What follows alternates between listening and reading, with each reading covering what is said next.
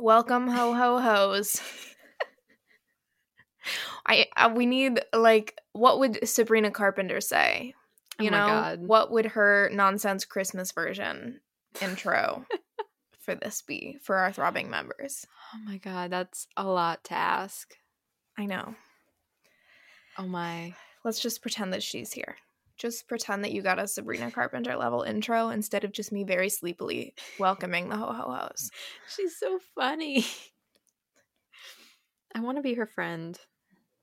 She just seems like she gets it. So true. So true. She does. Mm-hmm. Now I have nonsense and or the Christmas version of nonsense stuck in my head. I think I prefer the Christmas version, or I at do least too, I just do because- in this moment. Just because, like, the nonsense, it fits so well for Christmas. It's true. And, like, the fact that she could write nonsense but then write the Christmas version, like, I need your Charles Dickens. Like, I was just thinking about that line. I need that Charles Dickens is the funniest line in the entire song, actually. Her mind is That's so powerful. so true. That's so true. But you know who else's mind is powerful? Whose? The people who submitted superlatives. So true. I don't Y'all know are why it's funny. like pulling teeth. I don't know. Not all y'all wanted to see things from us, I guess. Yeah. But those of you who did, you came through. Mm-hmm. And I appreciate it because I sure couldn't think of very many. No. So no. I needed y'all to do that for me. Well, it's just more fun when people come up with them because, like, naturally they're just more creative and funny than we could ever be. True.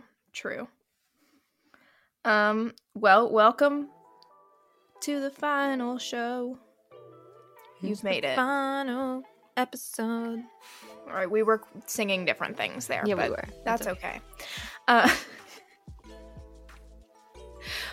Together again. Two sides of the same coin. We are the two wolves. Once again. Mm-hmm. That's the theme of this whole season. Yeah. Just two wolves. Oh. Yep. The sleepiest howl. It's a Romance Your TBR's 2023 season 2 Superlatives, the Two Wolves edition. The Two Wolves Inside of You edition. That's probably true. I mean, we can't say for certain until we go through these picks, because obviously, in true us fashion, we have not shared the books that we chose before this. No. But I'm intrigued. Me too. We've got 20 superlatives to get through, I believe, if I counted correctly. So I didn't count, so I'm gonna trust you. Well, look, it's the when you're listening to this, the Friday before Christmas. Mm-hmm. So the brain cells, very few, and they are not working very hard. They said it's time to sip some hot cocoa. Correct. I know. I realized I have to get the Christmas episode, or whatever our holiday episode ended up being. I'll just release that on Christmas Eve morning. Oh my God. You can have a wonderful Sunday morning with us. Yeah. And maybe your loved ones, but really just us. So are we not their loved ones? Exactly. So, like, we take precedence, I think. I agree. You know. Speaking of us being loved ones and taking precedence, before we get into the superlatives, we decided to take on a project we didn't need to take on, and do it anyway, which is sending anybody who wants one some friendship bracelets. I was like, what are you doing? I know, I'm watching your eyes dart around the room like, I was like, what have I agreed myself did we to? really agree on this? I mean, we briefly discussed it. No, and this I agree. I was like, ran with it. I was like, is there homework? I'm like, what? So what was I supposed to do? I was like, there was a math test today? I still have nightmares. I live in a college town, so I see college kids walking around with their backpacks, and I, like, get flashbacks, and I'm just like, I can't look at you right now. I mean, I graduated high school in 2017, and college 2016. In 2021. Yes, that's math. And I still have nightmares about, like, either performing in a show without having done any rehearsals, or, like, doing a scene in my acting classes without having prepped the scene, and you just have to, like, go. Which are actually way more stressful than any dreams I could ever have about a test, because I was always a good test mine were taker, tests. even if I didn't know what I was doing. But you can't just make up like lines in a performance. I mean, unless it's improv, but it's not. It's scripted, and it was a nightmare. I mean, literally, they were all nightmares. I still have them. It's bad. Classic. We're not here to stress you out. The friendship bracelets, that's where we were going. Yeah. I'm gonna go ahead and say this is gonna be open to our US listeners only. I'm so sorry if you're not in the US, but shipping. Yeah. I mean, if you really want them, you can Venmo us shipping and we can Yeah, we'll make it work. Figure that out for you. But I think unless you really desperately want it, we're gonna go US only. Basically, we're gonna make you 3 handful of friendship bracelets. I've got so many beads, and we've got upcoming days off of work. So I've got beads and a dream. Beads and a dream. So I'm going to put up a Google form. You can find it at the link in our various bios / in the show notes. And you can fill it out and tell us your address. We promise we won't share your address with anyone. And in fact, we'll delete it after we've sent everything out because data security. I don't know. That freaks me out. Yeah. I just really don't want to be responsible for somebody's address. Nope. Leaking I don't know why it would. Anyway, tell us your address. We'll have some questions about like your favorite books and tropes, or if there's anything specific you want from us. Will you all get a throbbing member bracelet? Probably. Absolutely. And count on it. You'll get sometime in the new year, probably, a little package of friendship bracelets from one of us. Yeah. And if for some reason you want to send us friendship bracelets, that's so true. We sure can give you our addresses. There'll be like a box that you can check, and then we can email it to you or something. True. I just want to have not matching, but coordinating friendship bracelets. Oh yeah. With all of the throbbing members, all 4 of you. Just kidding. We were like 30 people's top podcast. Yeah, we have at least 32 throbbing members. That's true. I have decided that Kylie is the velvet. Is our velvet wrap steel member. As the impetus for the podcast. Yes. Kylie, you get the honor of being our velvet wrapped steel member. You'll get a very special, the highest honor. Yeah, you'll get a very special bracelet. Hopefully you sign up. If you don't, I'll just somehow find out your address and drive to you. Because she's in Minnesota too. Just somehow find it. You know, we'll stalk you. It's fine. I had to recently find some information online for a friend because she got some weird mail in her teaching mailbox, and the high that I got from properly finding this information was very great. I pride myself on I have a friend who also is very good at this, but I will take it a step further than she will sometimes. Anytime there's like a hot guy on like a dating app or that we have met, if we have like a very small amount of information, because dating apps you don't get last names. Yeah. But I'm gonna go ahead and assume that this guy, he'd probably recognize himself if he heard me telling this story, but I'm going to go ahead and assume that he would never, ever listen to this podcast. So I think I'm safe. If you do realize this, don't tell me. Just keep that to yourself, because I am actually crazy for this. But we were talking, and I knew his major. We had gone to the same college, although we didn't know each other. And I knew his major, and I knew the year that he graduated, and I knew like the specific program within his major. And I was trying to find his last name so that I could look up more about him, and I ended up finding the graduation recording from his like school. Yeah, we've all been there. But the thing is, there's like hundreds of students, so I had to go find when his specific like focus was mentioned, and then I just kind of sped watched it until he walked the stage. But the thing is, he had kind of an odd last name, so the person mispronounced his name, which I didn't realize at the time, and I couldn't figure out how to spell it. So I was trying a million different spellings until eventually I was like, you know what, I can't find him. So instead I looked up another girl who had also graduated and had an easy to spell name, and I found her on Facebook, and she happened to be friends with him. And I was able to do a lot of internet stalking from there because I had his full name. Yep. Which, like, is a lot. It was like a 2-hour video, and so my friends had found it, and they were like, but we're not going to watch that whole thing. That'd be crazy. And I was like, well, I didn't watch the whole thing, but I did spend a while like fast forwarding to the part where he was. You can never be too safe. So true. I wish it was out of a sense of safety. It wasn't. Yeah. It was a sense of nosiness. I'm so good. And I was so proud of myself too. I was like, guys, I found him. They were like, how? I was like, don't ask. She's got a certain set of skills. I do have a certain set of skills. Boy, can I track down some information on men. And boy, can you read historical romance. Boy, can we. Both of us. And we can talk about it. We sure can. We sure can. Look at us. Hey. Wow. Look at us. Look at us. All right. Story about me being kind of a stalker over. On to the historical romance superlatives of 2023. The perfect transition, might I add. Yeah. What a flawless segue.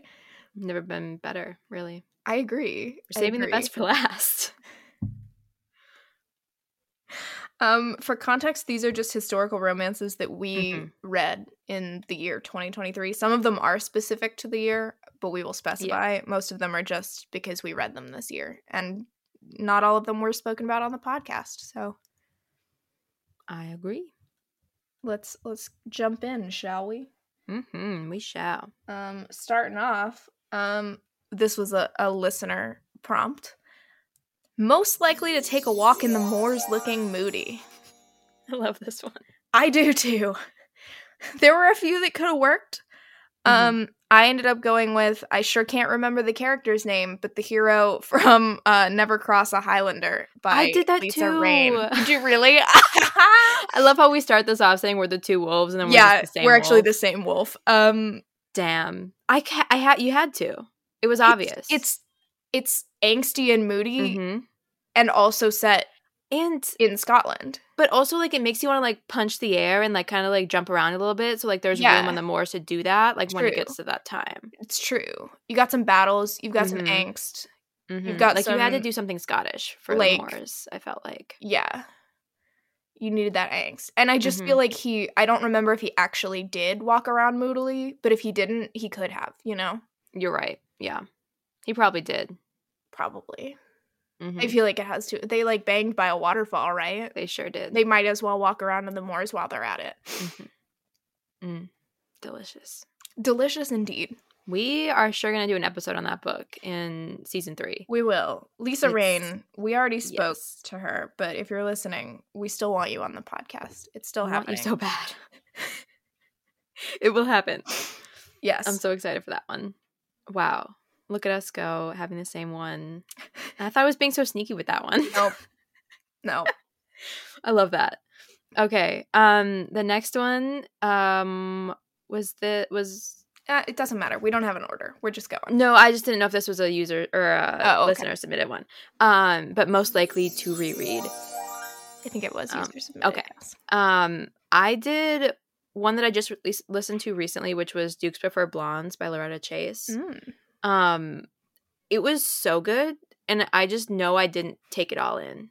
Like, when I listened to it, like, I was playing around with doing ones that I've already listened to, like, or reread, because I'm like, I do that, but I was like, no, this is one that I have to reread in 2024, most likely.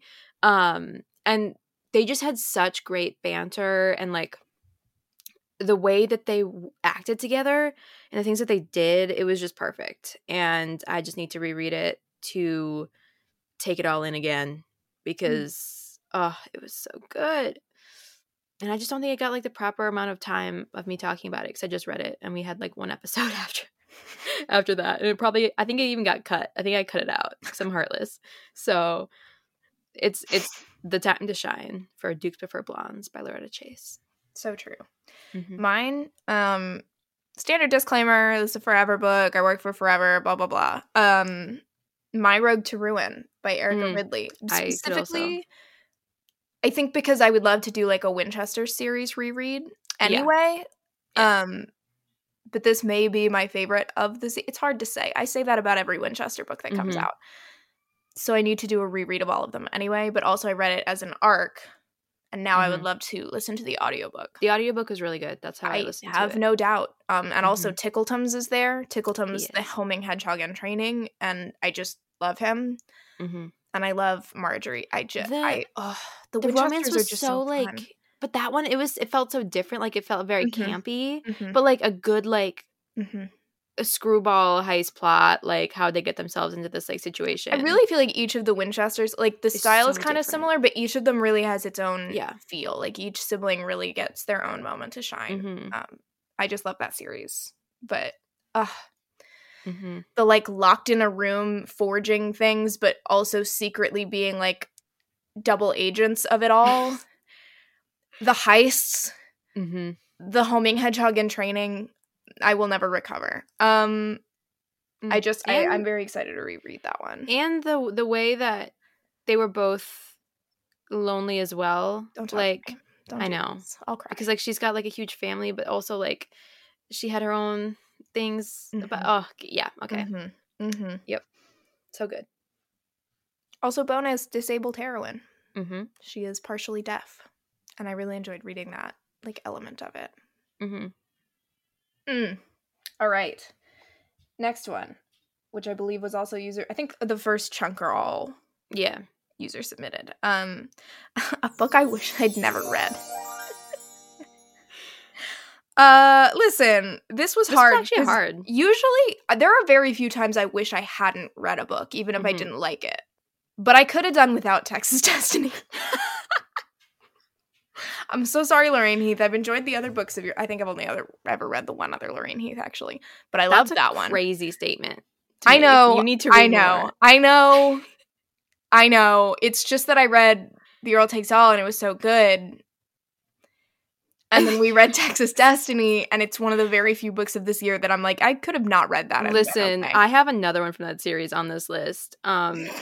Because sweet baby Jesus, she did things in that series that should never be done again or before. Crimes were committed. I just, like, it's not a book that I really feel like, I didn't enjoy, but at least I, like, learned something or, like, took something away. I just really could have not read it, and my life would be the same. Yeah.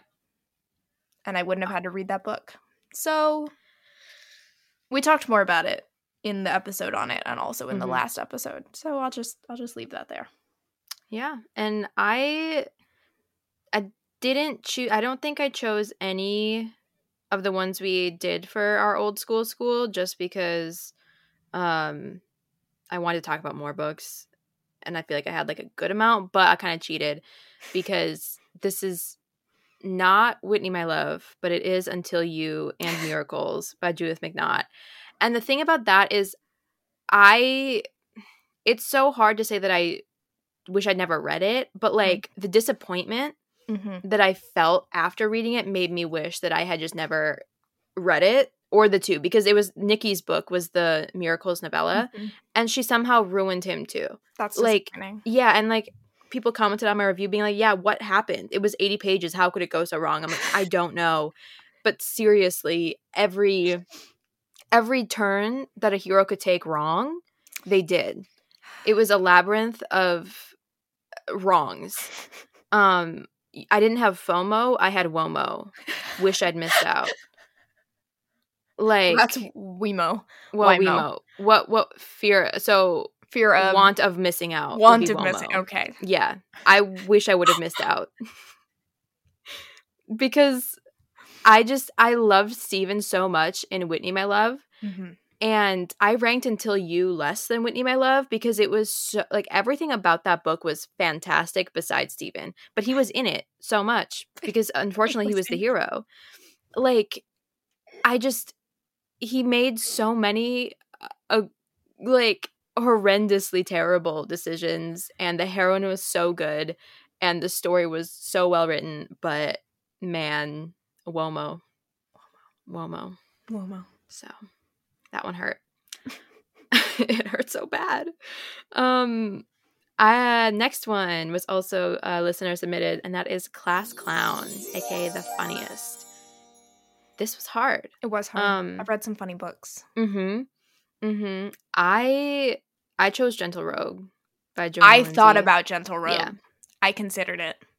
Because it was so good. And I did not anticipate it. Like, even you telling me, because you had read it before I did, you telling me that it was funny and absurd and, like, not what we had been expecting did not prepare me. The scene of them having a serious conversation while he physically fights his way through all of those guys, like, lives in my head rent-free. And just, like, the comedy of him knowing that she's this cabin boy and her thinking that she's pulling it off. Yeah. And just, oh my God, it was great. Her thinking and just the narrator. That she's nauseous around him. And him being like, oh, she's horny. Peak comedy. And the way the narrator narrated it. Yeah. He kind of sounded like a little rat. Yeah. He was kind of great. And then I just read The Present, which is like a novella in the series. It's like a Christmas novella that kind of combines the Andersons and the Mallorys, the two separate families there. And just the little bits you got of them in that. Because I was attached to, like, this is the only one I've read in that series, Gentle Rogue, and I guess The Present, but, like, I was just so attached to everyone. But then they would talk about her brothers and, like, what happened in Gentle Rogue, and it just, because then they were mad at each other, or she was mad at him in The Present, so then it was perfect, because I always want her to be mad at him. Ugh, so good. This was tricky. I ended up going with Get Thee Off My Lawn by Daria Vernon, which is crazy because that's the first book I read this year. I think I was seeing if I could choose that one. I read it in 2022. So I couldn't quite choose it. I read it. I think it was literally my first book of January 2023. Because I think I had read it and then we were like, we need to do an episode on it because that was one of our first episodes this season. Yep, very first book. Which is nuts. It just cracked me. It's called, first of all, Get Thee Off My Lawn. What's the tagline? A Regency rom-com with a swan problem. So already the premise of her having to go get her swan back off the neighbor's yard, only for it to not even be her swan, Gerald. The existence of Gerald, the swan. The whole her screaming. I'm not even going to elaborate because it's a spoiler, but the moment where she screams, I think is so, which, like, I don't normally remember tiny details like that. I mean, not tiny, but smaller details, especially from the first book I read in January. But oh my God. Iconic. That just cracked me up. Because I know Daria Vernon has done, like, other things. I need her to do just another, like, just regular, like, historical romance shenanigans filled campy thing. Yeah, I just love the shenanigans. There were so many. I need her to look camp straight in the eye. That's so true. And write something more because it was so good. Because there was, like, the secondary romance in there. It just cracked me up. It was so. I just highlighted so much from it. Also, I remember. There we go. Next up, we have the most painful third act breakup, which could be interpreted, I thought, a couple of ways. Because you can either go, like, painful like you hated it, or painful like this was just emotionally difficult to read. I had a runner-up that I just hated it, but the one I chose, I wanted to just, like, choose one that was both painful for me and for the characters. Yeah. In different ways. I ended up going kind of the latter. I said Marry Me by Midnight by Felicia Grossman. I was looking through and, like, there aren't a lot of books that I really remember the third act. Did you choose that one for Say Don't Go? Yes. Yeah. Okay, that tracks. Yeah. Yeah. It just, and I had reread it recently, so I was also thinking about it. And, like, it's just that he's just so sweet, and I just wanted the best for him at all times. And then he's like, no, I'm leaving. Like, you can tell me that you love me or I'm going to leave, essentially. And she can't. And he's so upset and hurt. And he tries to leave. And then there's, like, the drama of the third act and, like, the Cinderella of it all. And he's just so good. I just love him. Also, this is a forever book. Did I say that? I'm just going to throw that in there every time, just in case. Just in case y'all didn't know. but also that I just love that book, and also that he deserved the whole world.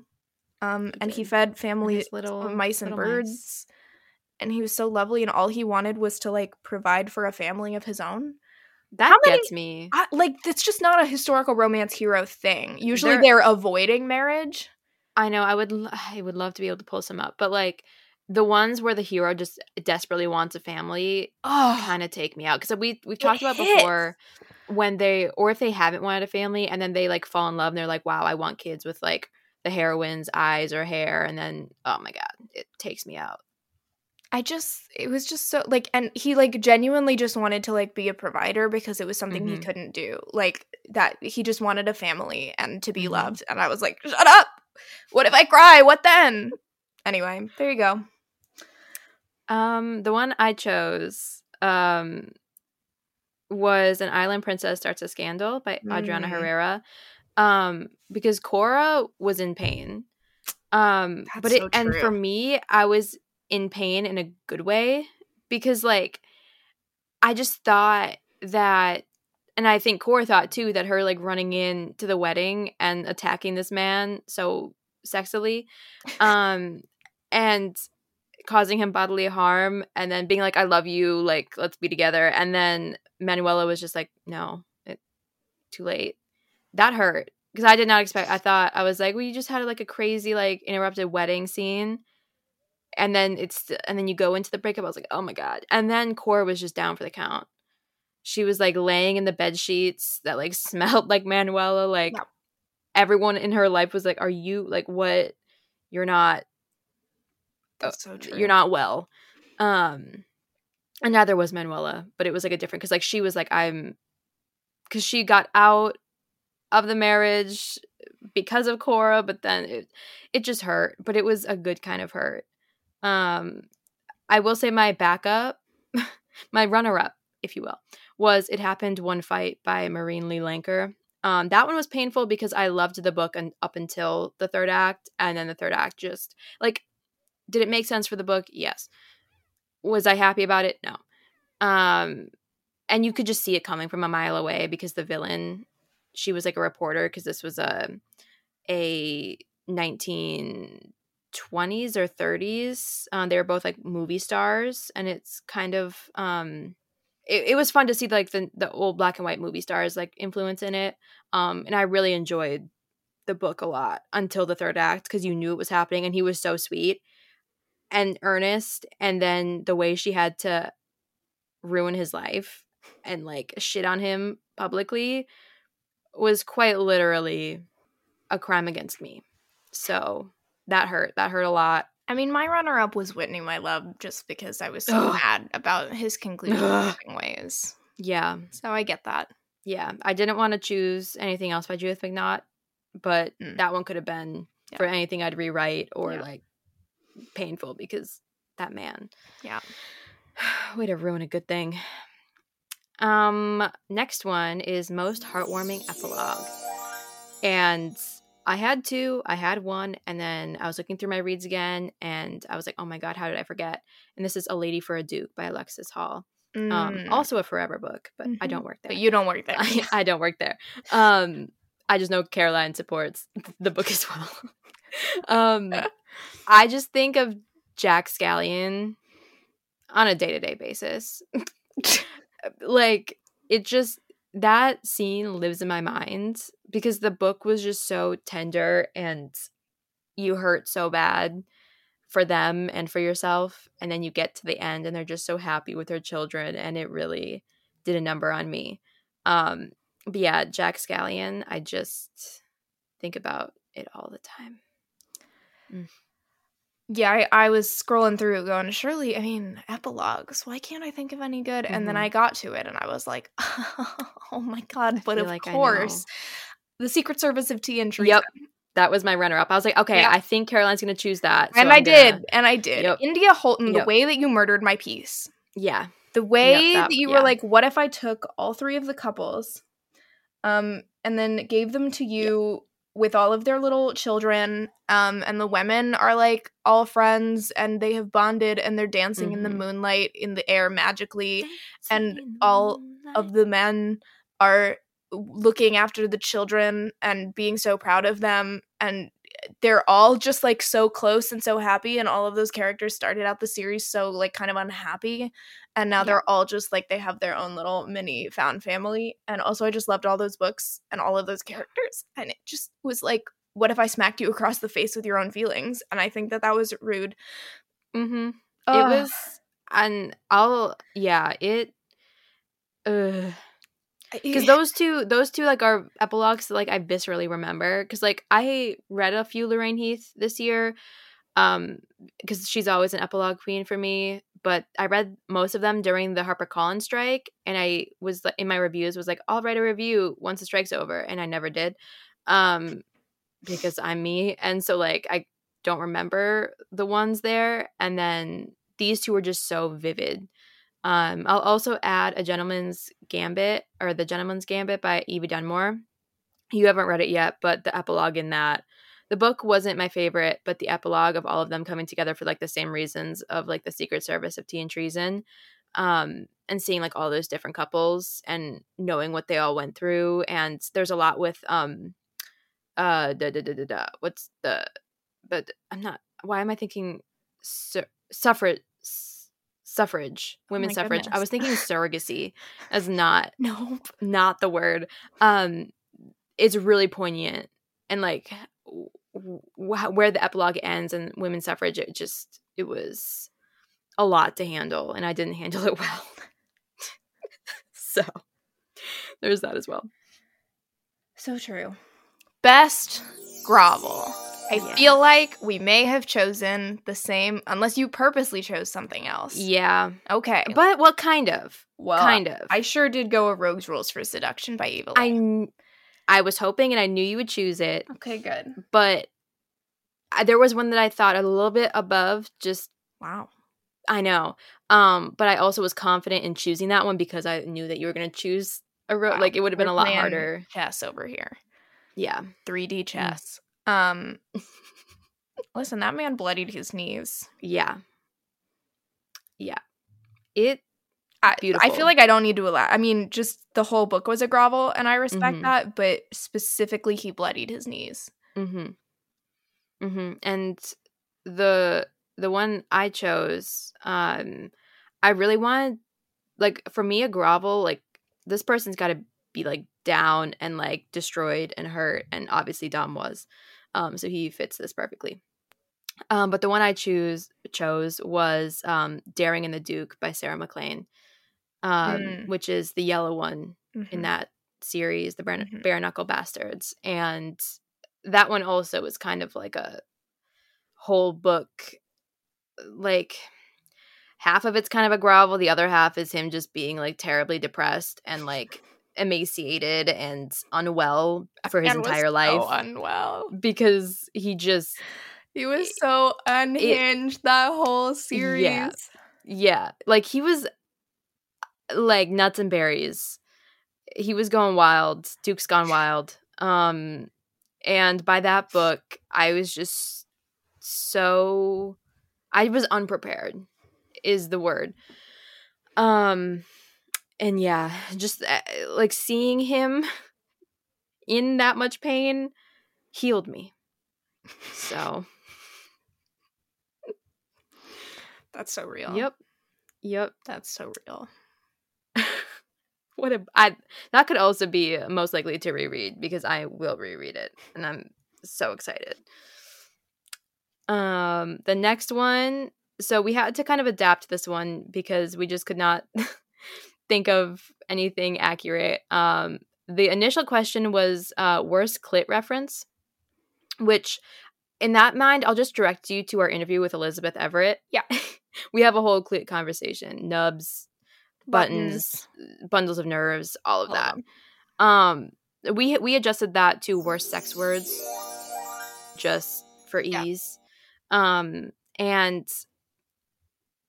do I think worst is bad in this case? No, because it makes Grace Calloway. But I did choose the Duke identity. And that's specifically for the phrases diddling her petals. Nice. The word diddling was in that book so much. And it just, the book itself, he is like an undercover like investigator or something, and she is the daughter of like a crime boss. And then basically he like gets into a circumstance where he has to be her bodyguard, and her father like is very invested in this because he hires him. It's a whole thing. It's a very good book, but diddling.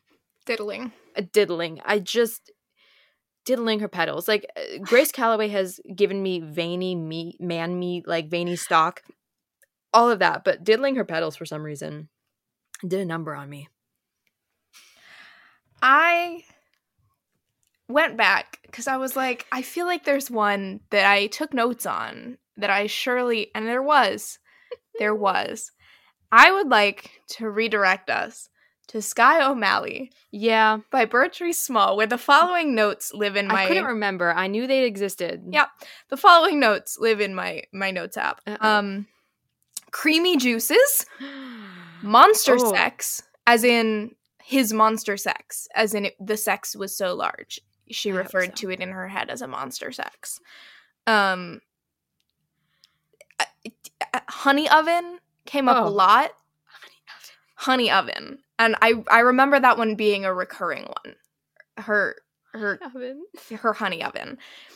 Does that make me hungry for like a really succulent baked good? Don't. Honey, I've read Honey Pot before. Yeah, I've read Honey. Yeah. Well, actually, I had one of those like American Girl like health books. Oh dear. That the doctor gives you through like puberty or something. Yeah. And for some reason it decided to like tell you all of the different euphemisms for women's anatomy, and one, it was like box, honey pot, and I was like, what? I was like, I could have lived my whole life without knowing that. Well, at 12. Bertree said honey oven. Man root also did come up a few times. That one. Man root's a good one. And I would like to note that my last note was, I don't know why breastfeeding would surprise me now. I have no memory of what the breastfeeding context was. I think he suckled her. Oh, I'm sure. There's another one we read that was Lisa Kleypas, though. I think Dreaming of You ends with breastfeeding. But this one, I don't remember the specific context. Just I don't either. There was breastfeeding, which isn't a bad sex word, but does feel important to mention in the context of man root, monster sex, honey oven, and creamy juices, which isn't that bad, but is not a phrase that I enjoy. Yeah. Also, I should note that she watched the horses breeding and was fantasizing about things. So a lot of things were happening there. Yeah. That's a book that was written. I'd also like to submit Eloisa James just for her continuous use of tool. Sure. As a euphemism, because it's the worst. Bob the Builder, I don't need him. I'm so sorry. What about Handy Manny? Well, that's a different story. But like tool is just horrible. And I did read, I think like 1 or 2 like Eloisa James's this year, and she still uses tool. She's gotten better of like getting a thesaurus. I mean, it's no hairy sack of prunes. I mean, yeah. Hairy sack of prunes, that sure was. Elizabeth Hoyt is also up there. She uses some words. I just did not read that one. That would have been, I think, my winner if I had read that in 2023. I read a lot of other in the Maiden Lane series. Things were said. I just can't quite remember them. But I loved the experience of wondering what Elizabeth Hoyt was going to give me next. But yeah, nothing topped a hairy sack of prunes. Yeah. In just a completely unremarkable book. Otherwise. But like, I'll forever remember it. Yeah. Because of that. Which, I mean, iconic, really. Next up, we've got, this one wasn't user submitted. It was just one that we did last year that I really like, and that's a new auto-read author. I said Jeannie Lynn. I read several Jeannie Lynn books this year. There's lots of backlists to go back and read. There aren't a ton of audiobooks, and that kind of gets in my way. But she is one that I do intend to work my way through. And if and when she writes more things. And you guys didn't see Caroline reading Jeannie Lynn's tiny little miniature novella that was also just like a mini book size. The Warlord and the something. Yeah, we got it at Steamy Lit, and it was so cute. And she was just laying on the bed like, reading this tiny little book. Yeah. Because it was like short, but it was also like a tiny book. Yeah, it was like a few inches tall. Yeah. It's the cutest thing. Authors, like, if you're looking for things to like hand out at like book cons and stuff. Yeah, I love a tiny printed novella. Amazing. I also love coasters. I always need a coaster, just saying. But tiny little novellas, that was unique and fantastic. True. My author was Liana de la Rosa. One, because I'm just so excited for Isabel and the Rogue. Like, so excited, and I have the arc, but I've been edging it because I don't want it to be over. And I did just read yesterday The Captain's Midwinter Bride, I think is what it is. It was like a Christmas novella. I'm suddenly feeling really Christmassy. So suddenly I've got all these Christmas novellas to get through. You've got 4 days in a dream, and I support you. Listen, Christmas starts on the 25th, to be clear. True. So. True. Yeah, I actually DNF'd 2 Christmas novellas yesterday because I was not having it. So I felt confident picking up Liana's, and it was a confident and a good choice. Yeah. And there's a second one in that series, which is great because this one was like 114 pages. The next one is like 120 pages. And like, I just love the security of a novella, knowing that they're only going to be short. Because the two, like The Captain's Midwinter Bride, was like a perfect second chance. Like, it was great. And I would fully read a full book of it, but like, it did what it needed to do in the novella. The next one in the series, I'm a little apprehensive just because the trope isn't necessarily my favorite, but also it's only 120 pages and it's Liana de la Rosa. So I think I'm fairly secure in like reading it and knowing I'll enjoy it. So I'm very excited for that. But yeah, I will automatically read everything she's published from Berkeley, or she publishes from Berkeley. And if whatever she decides to do going forward. And then I also have to get through her backlist as well. But yeah, I just love her writing and the my wifeness of it all. She does that very well. So I love that for her. Scene you'd rewrite better. No, this one. This was one of the last ones that I chose. And I had to go all the way back to January of 2023. And the book itself is called Save a Horse, Ride a Viscount by Valerie Bowman. And you'd think, getting that title, that you would have a very explicit riding scene. Sure. It was closed door. Oh, no. And it was very vague. And the most disappointing thing, it was a very good novella or book. I don't even know how long it was. I think it was a full book. I had to dock a star because she didn't ride him in a manner that I saw dirty and filthy.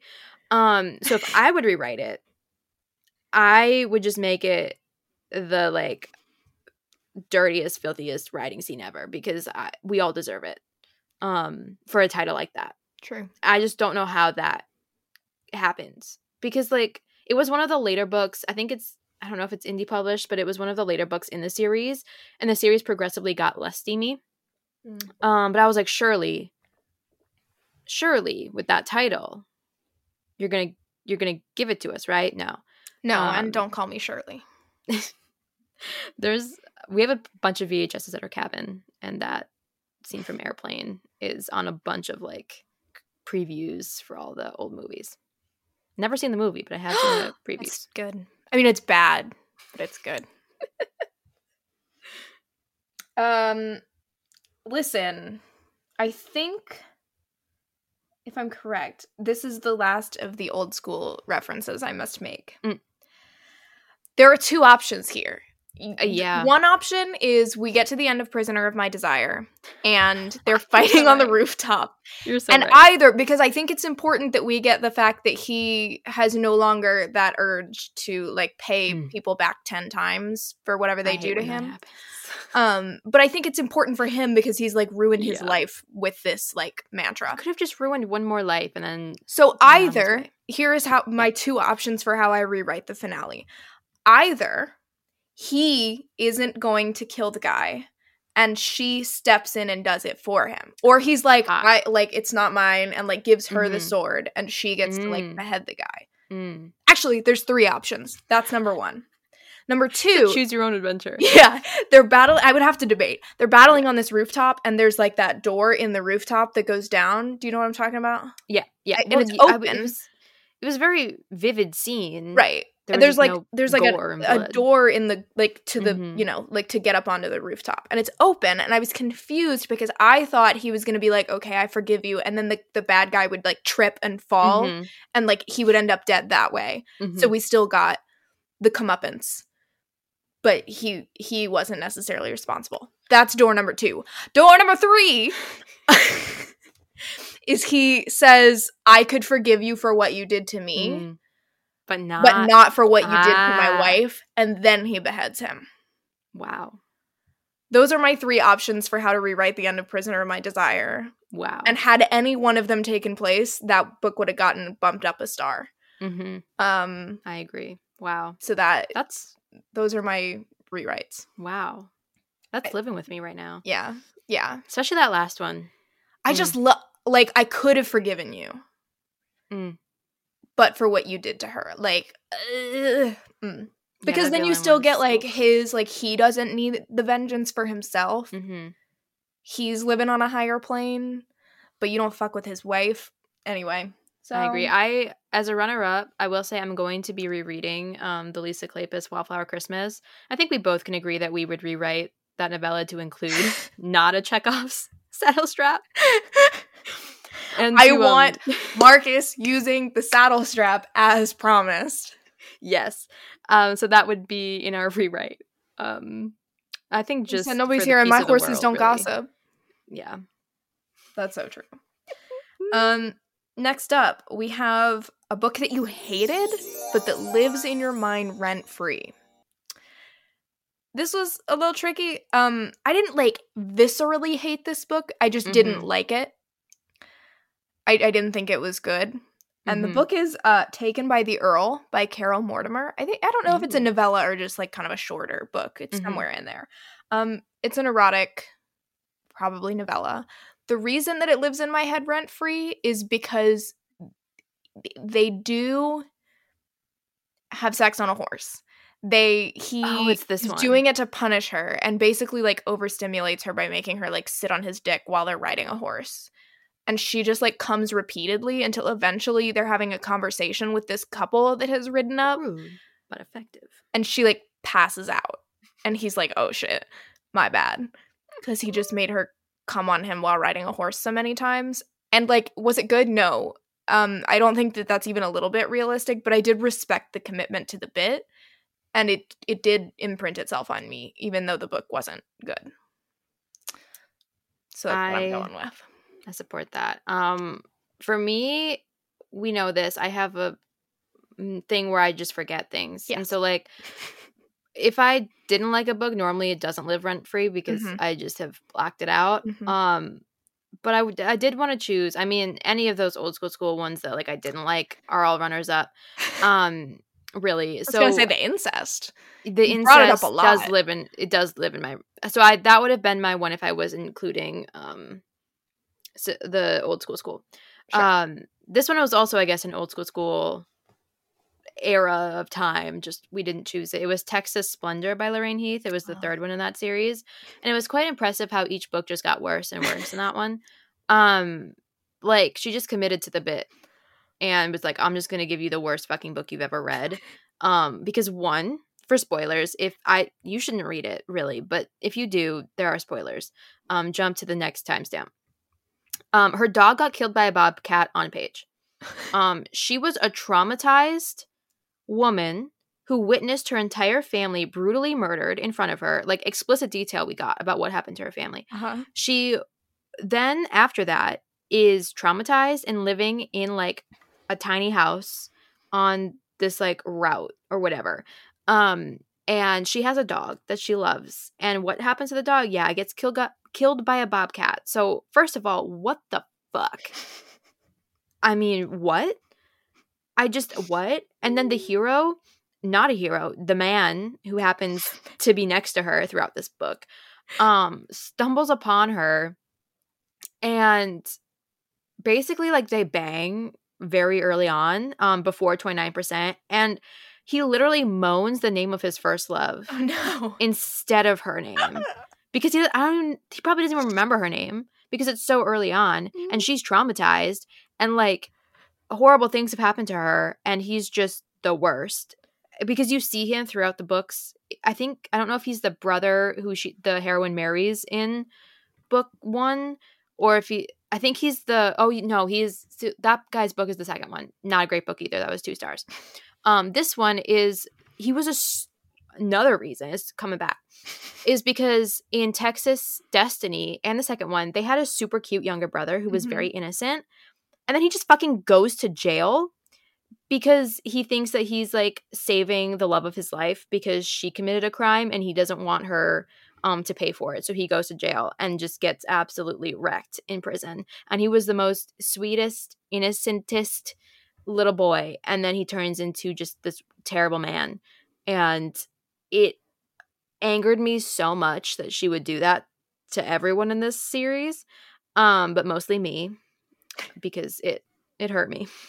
But yeah, then we just like recounted the murder of her family, including her very young brother, and it was horrible. And I'm like, Lorraine, why did you want to write a horror novel? Like, nothing about this was enjoyable. And then she threw in incest. So what possessed Lorraine to write this book? I want to know, Phil Collins, tell me, because it was egregious, and I unfortunately remember too much of it. So yeah, apparently. I just thought that one book in that series, because I liked the beginning of book 1. I just thought, and I was so wrong. But that's okay. It's fine. I'm fine. On a happier note, the next one is Most Bonkers, in parentheses, fun. Bonkers in a good way. Yes. I had to choose Lady Pirate by Lindsay Sands. I got a lot of pirate content on this second half because I had a really good pirate reading streak there. Everyone was like 5 stars. I was in it to win it. And both characters in this book were in it to win it. It was campy. It was great. I mean, it does start out with her brother getting viciously murdered by another pirate, and she has to take the helm now because he like told her to do that. And then they're also titled, so he was actually like a titled person, and so she now has to like go live in society, and she has to get a husband. And so it's like all of her crew are like her like fake family and like butlers, like they're her fake staff too, so they're like pirates who look like pirates and talk like pirates and act like pirates, and everyone's just kind of like, why is your staff so weird? And it's great. And then she meets I don't know if he's an earl or whatever he is, and their relationship is super cute, until she finds out that he is like in charge of like investigating and like telling the queen of pirates who like don't pay their like taxes or whatever. And so she thinks that he's gonna like turn her in. So the point where like they're both in love with each other, she's just like, I have to kill you. And he's kind of just like, well, that's cute, like that's funny you would say that. And like it gets to a point where she's like seconds away from killing him, which this happens in another book that I have on this list. But like he is kind of upset at this point. He's like, wow, you're just gonna kill me? That shouldn't happen. And then she has a moment of I can't kill him, I love him. And so she's like, I'm just gonna get him like uproaringly drunk. Like he is going to be so drunk, and then we're gonna get married because he can't incriminate his wife. And so they get the they get married. He doesn't remember any of it. They wake up on a deserted island. They have purposely been deserted on this island so that she could consummate the marriage, because she's not taking any chances that he could turn in her and her crew. And it's a little bit like non-con, but also he's like so into it. but like the way that it happens, he's like tied up because she doesn't trust his strength, so she like ties him up like on the sand, and it's a fantastic scene. And that's like 60%. So there's so much of the book happening after that. And like fantastic. Bonkers, crazy. Lindsay Sands. Wow. So good. Loved it. I'm going for the queen of bonkers here. Dara Joy wrote a book. Dara Joy wrote quite a few books. Dara Joy wrote a book that I read this year, though, called Rajar. And it's the second book in a series. Have I read their other books? No. But this one is technically historical. The other ones are like, one is in a different like alien universe, and one of them is in kind of like contemporary, I think, settings. But this one is Regency England. And there's this species. Yeah, there is. Why am I blanking on what they're called? Well, they're cat people. Sure. Well, they're cat shifters. Cat shifters, yeah. It's important that you... sex. Yeah. I read like the first 100 pages of another book in this series. Yes. For some reason, I was going through all my books and I was like, why didn't I just read this? That one was mine. Description on Goodreads is like 2 sentences, and it doesn't do it justice. So basically, he's this alien... this alien cat shifter from a different universe. And he... I just want them to tell me what these things are called. Because they have a funny... Oh, they're familiars. Duh.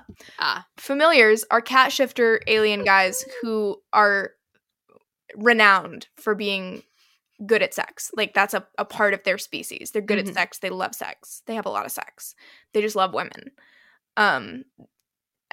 Just generally, and also sex. And he ends up, because of plot reasons for the paranormal side of this that is happening in this series, he like falls through like a door in like an alternate reality type of situation. Anyway, he ends up in Regency London, but in cat form.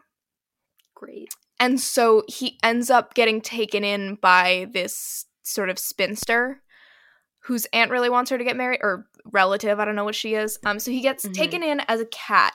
He becomes obsessed with her. He then so during the day, he kind of goes back and forth. Sometimes during the day, he's living as a cat, as her pet cat. And sometimes he then shifts into his human form, and he has like waist-length hair and has to learn how to adapt to like Regency customs, and he's pretending to be a Russian prince. So he's like living this debauched Russian prince life and courting her while also being her pet cat. And then at night, he shifts into himself and wakes her up and like seduces her, but she thinks she's just having sexy dreams. Like, she doesn't realize that this is happening in real life. Oh my God. And this is the premise. And then it goes from there. And I had such a good time. Because what do you mean? He's like an alien cat shifter who's her pet cat, but also a Russian prince, or pretending to be a Russian prince. And he like doesn't understand that people aren't just having sex all the time, because that's what familiars do. So he doesn't get that she's like a virgin. It's a whole thing. So what a truly wild time. Rajar. Excellent. Next up, we have our favorite 2023 release, which is really hard because there were a lot of really good releases. I ended up picking An Island Princess Starts a Scandal. That was up there for me. Adriana Herrera. I just think it was I mean, I read quite a few really good releases this year, but this, I've got nothing. I just thought it was a great book. Thoroughly enjoyed. So good. The one I chose is just like the most me in a book. And I just didn't think I'd be lucky enough to like get this book, like have it exist. And that's An Earl to Remember by Stacey Reid. It's my historical romance overboard. I mean, I've read several other overboard historical romance ones. Once More My Darling Rogue by Lorraine Heath is a favorite. It's my favorite book by her. But like the Stacey Reid one was just perfect. Like, it's everything I wanted. I just didn't think I was going to get it. And then I was reading it and I was like, surely this can't be that good. like something's going to go wrong, and then it just never did, and it was great and fantastic and hot, and I loved the kids in it because she was like their guardian, and it just it was just perfect, and yeah, I just will read. I mean, Stacey Reed is also an auto read author, but she wasn't one that I had read for the first time this year. But she literally can do no wrong in my book. She's fantastic. Thinking about that book now. Most cinematic, in parentheses, want to see adapted into a movie, if you so choose.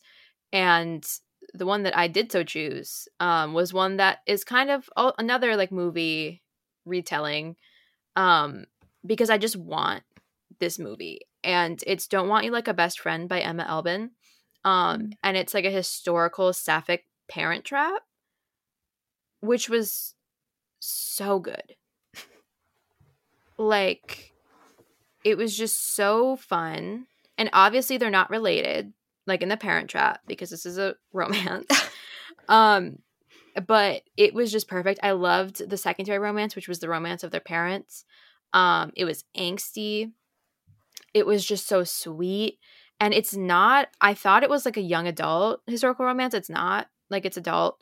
They're like in their early 20s, I think, and they're just having their come out, so they're debuting together. And the setup that it has for the next book, I think I've requested it on NetGalley because I'm super excited. The one downfall of the book was that it was written in third person present, which is just a POV tense I despise. So if it was a movie, that wouldn't be a problem. But I basically, when I was reading the book, shifted the tense the entire time in my head, and it worked because I'm Delulu, and I could girl boss my way into reading that book in third person past tense. So I did, but it was a fantastic book, and I think it would make a great movie. I think it would be a perfect like comedy, romance, historical, dare I say, fans of Bridgerton. Like, I think it could be really, really good. So there's that. This one I almost chose for my most likely to reread, just because it's already, it's happening. I don't know when yet, but it's happening. Bewitching. Yeah. The author I'm blanking on, but Bewitching. Jill Barnett. Thank you, Jill Barnett. It was just already very cinematic. I just feel like I could see it all playing out, with the like campy magical elements and rose petals appearing in the air and statues coming to life and dancing around. Like, it was just such a very vivid book. Yeah, it's very vivid. There are a lot of internal things, but not like, there are some books that are so internal I don't think they would work adapted to screen. This one, I think you could do it. It just was already very cinematic. I think it would translate really well, and especially with the magical elements. It's very funny, emotional. Yeah. No, I could see the whole thing, and I would like to see it for real. Me too. I think we also need to just add, we need a Beverly Jenkins cinematic universe. Well, that's true. There are so many. Beverly Jenkins, Sarah McLean. Lisa Kleypas. Yeah, cinematic universes. I am requesting formally. Whoever wants to do that. Wow. My favorite novella, in which Winnie Halifax is utterly ruined, by Alexandra Vasti. I think she might have been my auto read author of last year. I don't remember. Yeah, but if not, she was one of them. Yeah, I think she was either for both of us or right up there. Yeah, there is nothing she could write that I wouldn't read. I know, and for some reason she I had no clue she was doing a new newsletter novella. I had no clue. Like, when she first that. Well, I've seen it now for like a month or like, I think when she was talking about the cover, when she had users vote, but I was like, I did not know there was a new one coming before that. I was like, what? I was like, I voted in the initial things, so I've been. Oh, maybe that was, I don't know. I was very tickled to learn that we were getting more Alexandra Vasti. Well, Winnie Halifax, 8, devoured. We read it sitting by a pool. We did. In California. So. That one was my, like, in my top 2. And I picked another one that I read. I started it. I think I finished it in the airport on the way home. It was after you left. And that was Prisoner of Love by Beverly Jenkins. It was just a perfect, super hot, like, novella. It was great. Her husband, like, left her for another woman, so she was just, like, living alone. And then this guy was basically just got out of prison, and she needed protection and he needed somewhere to live. So it's kind of like convenience, marriage of convenience. And then I just viscerally remember her other husband coming back, and the hero was just like, give me the word and I will take him out back and just fuck him up. And normally we're conditioned to think the heroines are going to be like, no, violence is bad. Don't do that. And she's just like, yeah, go do it. I just love that mentality. I'm just like, yeah, he's horrible. Go fuck him up. I don't think it got, like, anything crazy because I think the guy was just scared and just, like, ran off. But the husband would just assume she would be like, no, you don't do that. And yeah, it was so good. And it's a very quick read. And it really is just, like, everything good about Beverly Jenkins, just, like, in a bite-sized package. The next one is favorite paranormal / fantasy historical romance. I had to add the fantasy in there because I don't know if these are considered paranormal or fantasy. I don't really know. But this is a 2-for-1 because it's just a duology, basically. It's The Breath of Magic and Touch of Enchantment by Teresa Medeiros. That's in the Lennox Family Magic series. But yeah, it's just the 2 books. And Teresa Medeiros is another one that would be an auto-read author. I don't know if I had read her in 2022. Yeah. But after oh March. yeah. So I didn't choose her, but automatically I've read several of her books now this year, and they're all fantastic. Like, she is a phenomenal writer, especially the ones that just get a little bit kooky, a little bit paranormal. Because After Midnight, The Vampire Who Loved Me, this series, she's the pirate one we read is up there. Like, she's just a phenomenal author. But this Breath of Magic and Touch of Enchantment were the time travel ones. And nothing made me more happy than those 2 books. She was like a Puritan witch, and he was a 90s billionaire. How does it work? I don't know. Breath of Magic had the singular hottest bath scene I've ever read. Like, she just whipped it out at the end of that book, and I was like, what are you doing? This Puritan witch is getting absolutely blown away in a bathtub. One of them blew the other one away.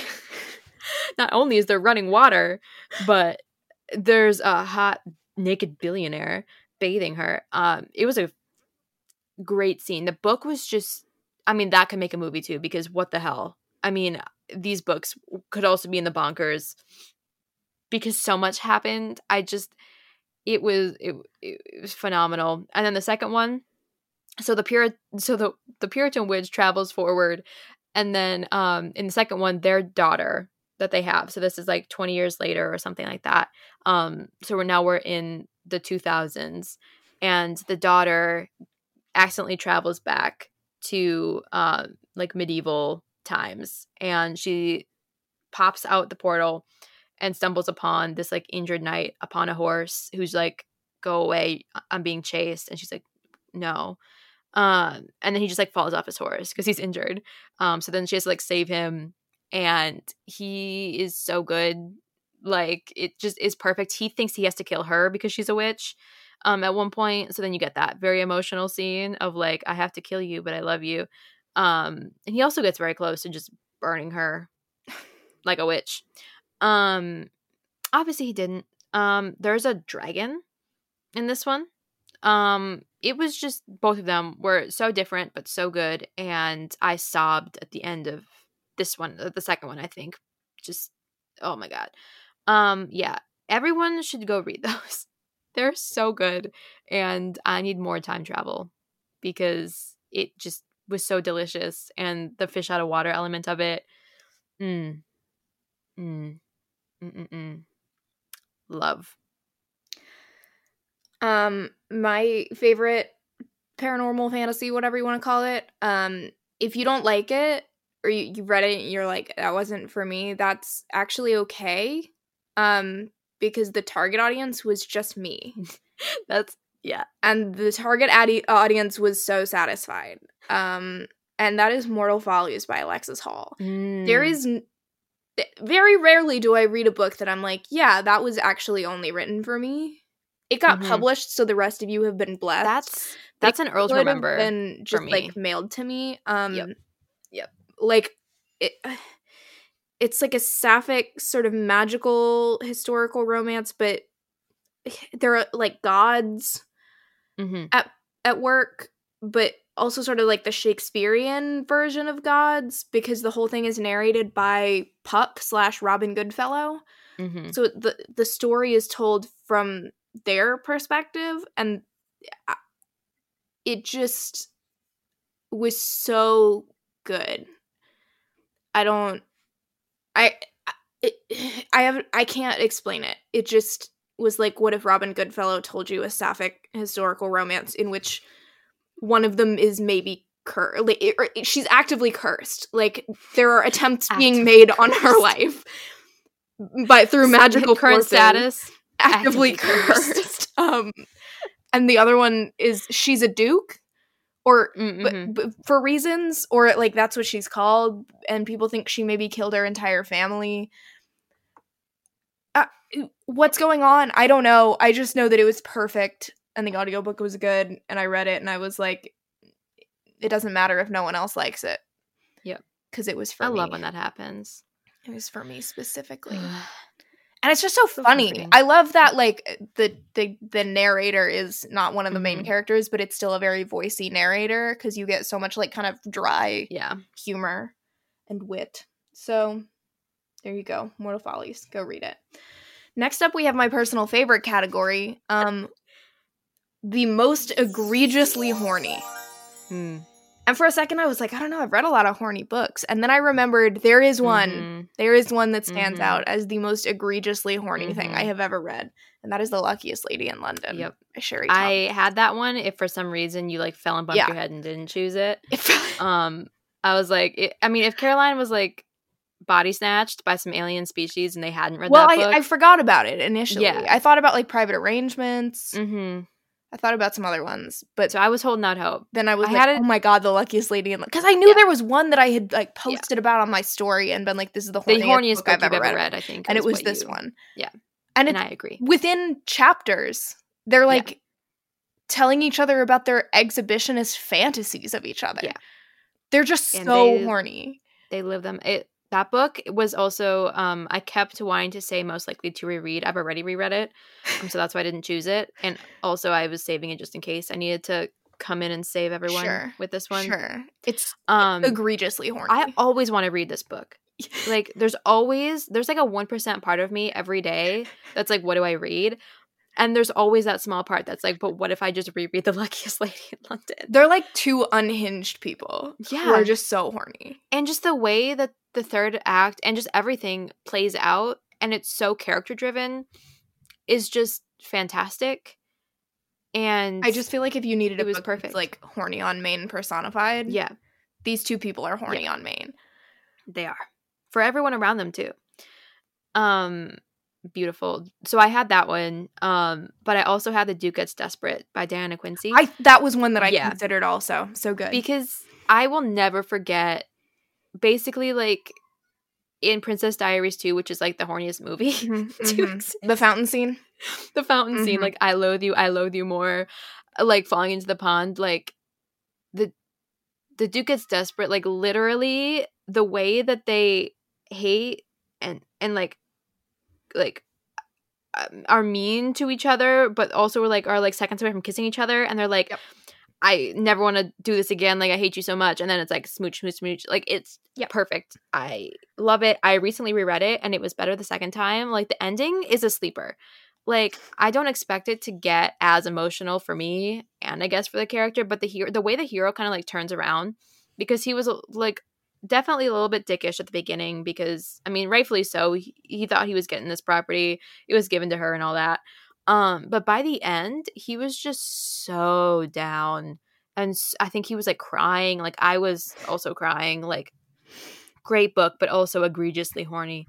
Um, just they're just so horny for each other. Like it was so good. There's a Tumblr post that I quote often that I used in one of my I used for this book in one of my like historical romances as Tumblr posts because it's all I can think about when I think about this book. And the Tumblr post is an anonymous message saying you should be addicted to shutting the fuck up, and the person responding with "you want to fuck me so bad it makes you look stupid." And I quote that a lot. You want to fuck me so bad it makes me look stupid. A lot. But you should be addicted to shutting the fuck up. You want to fuck me so bad it makes you look stupid is actually the exact dynamic of the characters in The Duke Gets Desperate.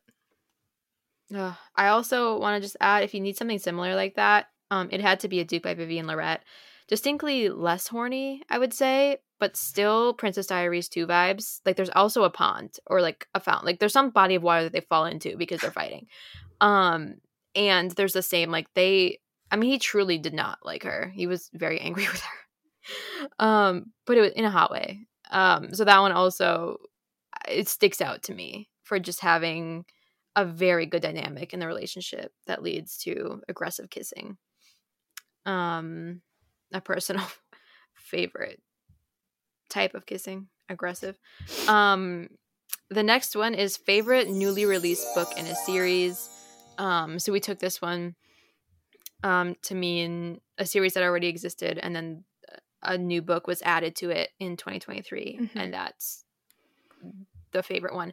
I could have chosen a lot for this one. Same. The Eva Leigh one. But I ended up going with A Nobleman's Guide to Seducing a Scoundrel by KJ Charles. Is that one out? Because, yeah. Oh. Yeah. It's the second one in the, whatever, the Marsh one. That one just surprised me so much on how much I loved it more than the first one, and I already loved the first one. It was just so different. The characters. This one would also make a fantastic movie. He's got an extended family who doesn't want him to be whatever I think he's an earl. They don't they want the title, and he has to live in the house with them, and he's so good. And then you've got the nephew from book one who's all grown up now, and he's dealing with a lot of shit. And that one could also have fit in the most painful breakup because it hurt so good. Like it was perfect. It needed to happen, but it happened in such a different way than I expected. And it was just so lovely. Like the relationship in this one was so sweet. It's so hot. And I think about this book a lot. I think I've read it twice already this year. And it just was astonishing just like how good it was, because you're like, where can you go from the something guide to something book one? Apparently you can go far and high and shoot for the stars, because it was fantastic. Yeah, I went with The Marquis Who Mustn't by Courtney Milan. I don't know that I prefer, they're just two different books. That's on this one too. Yeah, they're very different. Not that it necessarily surpassed, but I think just because The Duke Who Didn't is so good and is such historical romance perfection to me, I didn't know how she was going to equal or top it. Yeah. And it first, because they are kind of a different feel, it's less overtly quirky, it's less kind of laugh out loud funny so much as kind of dryly humorous. I was hesitant at first. I was a little I like the setup, but it's not as funny. I don't know that it's gonna live up to The Duke Who Didn't. I thought maybe she might do a regular third act conflict, and then I kept reading. And Courtney Milan, I'm sorry I ever doubted you. I'm sorry. Again, it was different. Although no third act. I mean, I'm not going to spoil it. There's a third act thing. There's a moment. But it doesn't go as far as I think it could have before it gets resolved. And you're like, oh. Wow. And there are directions that you think it's going to go that it doesn't. So that's fun. But it's like a fake engagement that's not actually fake because they were betrothed as children, but only one of them knows that. And delicious. He's like the son of somebody who was a fraud and like frauded, is that a word? The entire village. Defrauded. There we go. He defrauded the entire village when the father did when he was a young boy, and now he's back and he's here to commit the perfect fraud. But of course, he's like a good person, so the perfect fraud is actually like paying everybody back. But he's not going to tell anyone that because he's convinced that he's a bad person, and the heroine thinks that she's like ugly and clumsy and unlovable because of reasons, and she's signing up for ambulance classes and basically pretends that he's her fiance to let them so she'll let her sign up, thinking that he doesn't speak English, but it turns out he sure does speak English, and he just goes with it, and then they have to continue to pretend to be engaged. And also he's a potter, like he's making pottery. Wow. Which is hot. Very. And she thirsts after him as she's watching him do this and is so confused as to why this man in his like shirt sleeves throwing pottery is so hot, but we all know why. Have a category for hottest hobby. That's true. Because also like Kit McBride. True. That. I also just like neither of them are stereotypically attractive. Like she's described as being very plain, and he's described as like craggy, like hardened. You're so described to be scraggy. Well, but like, it makes sense though when you hear it. You're like, yeah, like a craggy, like he's not like a mountain face, I think is how she talks about him. Yeah. Like, but still craggy. Yeah, that's the word that stuck with me. But yeah, like neither of them are conventionally attractive, but they find each other so attractive.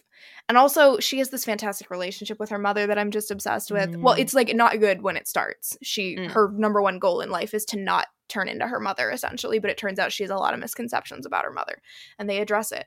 And it's so good. And I was so emotional. And Courtney, I can't. So if you haven't read The Duke Who Didn't already, you should, and then you should read this book. That's another one I need to reread. So true.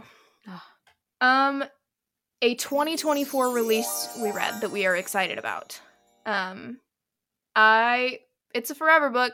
Disclaimer, read Lady Charlotte Always Gets Her Man by Violet Marsh. And I just thought it was such a silly, goofy time. There are heists. There's a murderous villain that she's supposedly engaged to. There's a brother's best friend who's like a hot, buff, scholar, doctor guy who loves studying animals, but is also a vigilante. There's a parrot who falls in love with a monkey.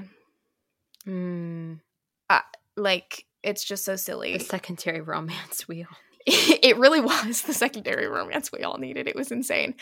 There's a scene at the end that made me think, like, wow, historical Scooby-Doo. Like, this is what I needed. And I just thought it was just so unserious in the best way. I love that. Well, I interpreted this one as 2024 release I'm most excited for, but I do also have one that I read, or I have a few, but I'll pick the one that I read that's a 2024 release and talk about that first. Oh, okay. That one was In Want of a Viscount by Lorraine Heath. It was so good. I had been a little bit disappointed by the book before that, but this one was like fully perfect. He gives her a foot massage in the middle of a ballroom because she like wants to get out of his presence. So she's like, I have a pebble in my shoe. And he's like, no worries, I'll follow you and take it out. So he's like, sit down. And then she obviously knows there's no pebble. He knows there's no pebble. So he just gives her like a very sexually charged like foot massage in the middle of a ballroom. Sure. It was so good. And it just, I can't talk much about it because there are a lot of spoilers, but some things happened that were made for me. And I appreciated that. Yeah, it starts with her wanting, or like her going to a what bordello or whatever. I don't know. Or no, a gaming hell, I think. A pleasure club, maybe. I will say pleasure club. One of the heroes in another Lorraine Heath book owns it. He's the bastard brother of the hero. in this one, and they had a they didn't have a good relationship, and then they rekindled their like brotherly relationship in the past book. So now they're friends, and the hero is at this pleasure club, just kind of talking to his brother, and his brother's like, "Hey, I actually got this like woman who wants a kiss. Like she's never been kissed, and like one of our male like workers, he had to leave, so like we don't have anyone to kiss her. Can you do it?" And the guys, and this is like the hero's like the sexually repressed, or like he represses his urges because his father was so unrepressed, Sure. and a menace on society. And so the hero's kind of like, I prefer not to, but like I mean I guess I can. And so then I just love the, like, she thinks he's a prostitute, but he's not. I just love that trope. Like, Suddenly You by Lisa Kleypas, Seducing a Stranger by Kerrigan Byrne. Like, it's a beautiful trope. And so he walks into that room. She is drunk. Because she was nervous. And he's like, what? But she's like, I still want this kiss. And so he kisses her, and she's like, that's fantastic. And then she falls asleep because I don't think he realizes that she was drunk. So, like, she falls asleep, and he's kind of like, what the hell? Like, I thought that was pretty good because he hadn't like kissed anyone in a while. So he was like, well, that's interesting. And so he tucked her in and left her because he knew she was safe because it's his brother's place. And then turns out she was in from America trying to get him and his friends to invest in something. So then they meet each other a little bit later, and it's great. And I had a lot of fun. And it just started off so fun, and it kept the momentum, which I think is something that some books this year haven't done. And so we're keeping that urge for 2024. We're going to keep the momentum. A 2024 book that I'm excited for, that I have in my possession but I haven't read yet because I don't want it to be over, is The Love Remedy by Elizabeth Everett. I just am so excited. Also, Isabel and the Rogue by Lana. I was going to say mine, I think, was Isabel and the Rogue. Like, those two books I'm so ready for. But also, I don't want them to be over because then we have to wait to get the next book. So, but I do need to read those probably during winter break. I'm so excited. And our final, last but certainly not least, superlative is favorite pirate booty. We read so many pirate books. We've talked about a lot of them. Again, a lot of the books we read, they weren't necessarily pirates, but they were boats. And that's the category that mine falls into because I just really wanted to talk about them. It's and really pirate, but they were boats. There were boats, and they would have been pirates in a past life. You know, like, if they could have been pirates, they would have, but unfortunately, circumstances, like laws, maritime laws, and all that jazz existed for them. And this is The Captain of All Pleasures and the Price of Pleasure by Cressley Cole. A series that never got its third book. I still mourn. But this series, it was so good. Like, the first one, it's kind of like The Greatest Game, or that's a Shia LaBeouf golf movie, I think. The Amazing Race. The Amazing Race, yes. Thinking the Cressley Cole one. I mean, well, the other Cressley Cole one. Love The Amazing Race. She does, because there's a Morals After Dark one, and then there's this one. And basically, there are two ship owners. Basically, they're freight ships, basically, so they like ship things back and forth. And her family doesn't like him, and he doesn't like her father, so then she's lumped into that. And then they like meet, and she doesn't know who he is, and then he's like super hot, and she's like very attracted to him, and then she realizes, and all that. And things happen when they get out on the old open water, and it was so good. The things that happen at sea, at their different ports, all of that. There's kind of a third act that's a little bit crazy, like out of the blue, but honestly, I didn't hate it. I was like, you know what, give it to me. And it was perfect. And then the second one is her family got shipwrecked on this island 10 years ago, and the grandfather has been looking for them for 10 years, basically like running his estate into the ground and like having no money and all that. And so the hero is the latest one to take up the grandfather's offer of go set sail and find my family and then because he wants a title, or at least the lands or something. So like the grandfather promised him the lands that he has, like if he finds the family.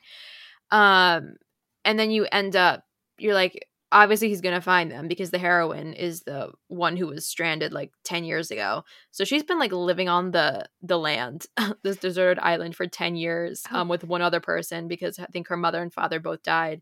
So she's a little bit feral, but it's great. And he's like super reserved, super like repressed and doesn't show much emotion, and she obviously brings it all out of him, which is a Cressy thing to do. Kiss of a Demon King, we love to see it.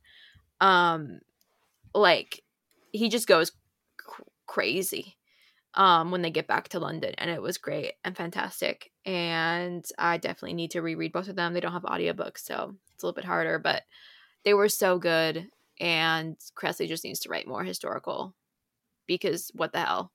I think that was like her first published book, and wow. And she also has another historical series that I'm also edging because I don't want to like finish it and then have it not exist anymore. I think that's like some Merrick Brothers or something. It's like 3 books. So I will be reading that probably in 2024 because I'm just in love with Cressy Cole. My favorite pirate booty, they actually were, well, one of them was a pirate. But that is Any Duke in a Storm by Emily Howard, which doesn't actually come out till next year. But part of a series, you don't have to have read the series, but you can, because why not? She is a spy for, I think she's actually a spy for the American government, but she's a British countess, I want to say. But she's undercover as a very fearsome lady pirate, as she should be. Something Bess, which I'm now blanking on whatever her title is, but something Bess. Yeah, I'm sure it's alliterative. Bad bitch Bess. The Bonnie Bess. Bonnie Bess. Bonnie Bess is trying to infiltrate a smuggling ring in the West Indies. She ends up, she's got this ship, and they hire I can't remember what his job is. But whatever it is, he's in charge of, what is that called? Where you're the director, in charge of directions on the boat. I keep wanting to say quartermaster, but it's not that. I don't know boat titles. Whatever he is, he gets hired like as a last minute. They need to get going, and a navigator. Yeah, sure.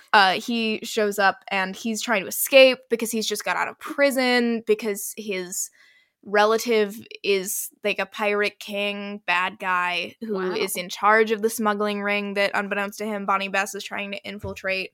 But he's like a hot roguish pirate prince, and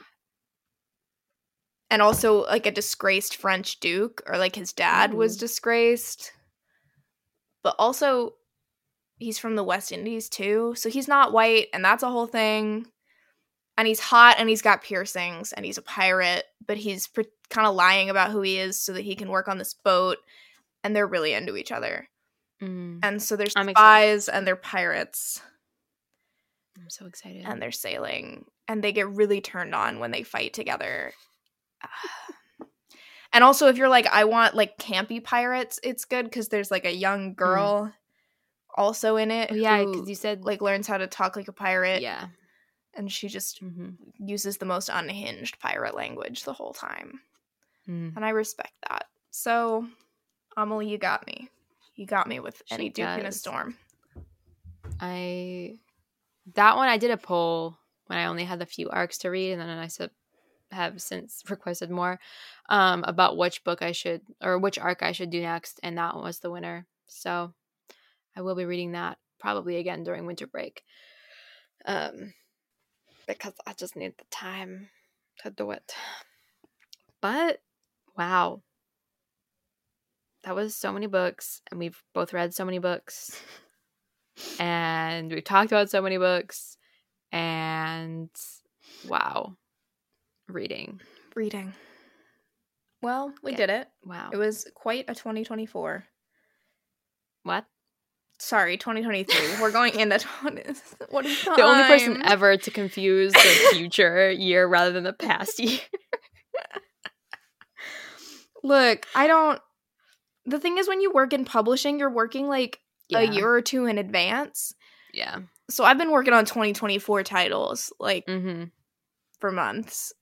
What is time? I don't know. 2023. So long. Farewell. I read a lot of books. So many. So many. And many, many good ones. I know, because you were like, we're not doing contemporary, right? And I would have a mental breakdown if we were Yeah. including contemporary and other romances. Yeah.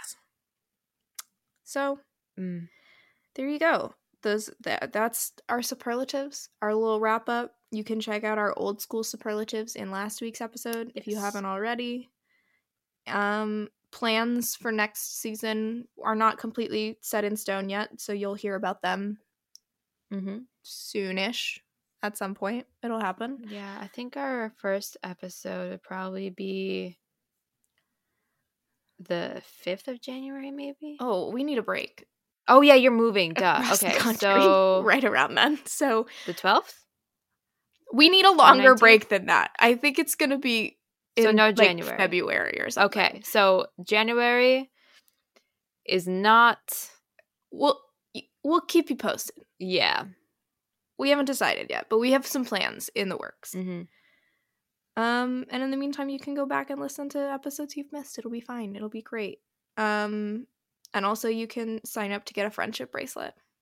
Sign up for that and sign up for our newsletter, because there's that like weird F1, like we talked about other things. There's like a half hour that we cut off of an episode. Oh my God. I'm going to turn our after hours bonus podcast into an F1 podcast.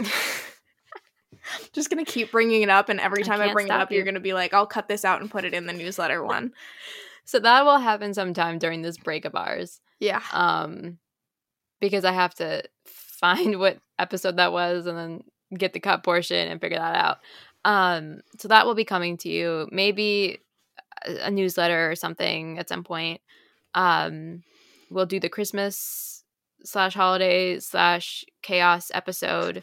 Try to get that out Christmas Eve morning so you can spend the holidays with us. I don't know why you would be listening to us on Christmas Eve morning. I don't either, but there's no time left because I realized that Tuesday would have been the day to do it, and I did not do it, so...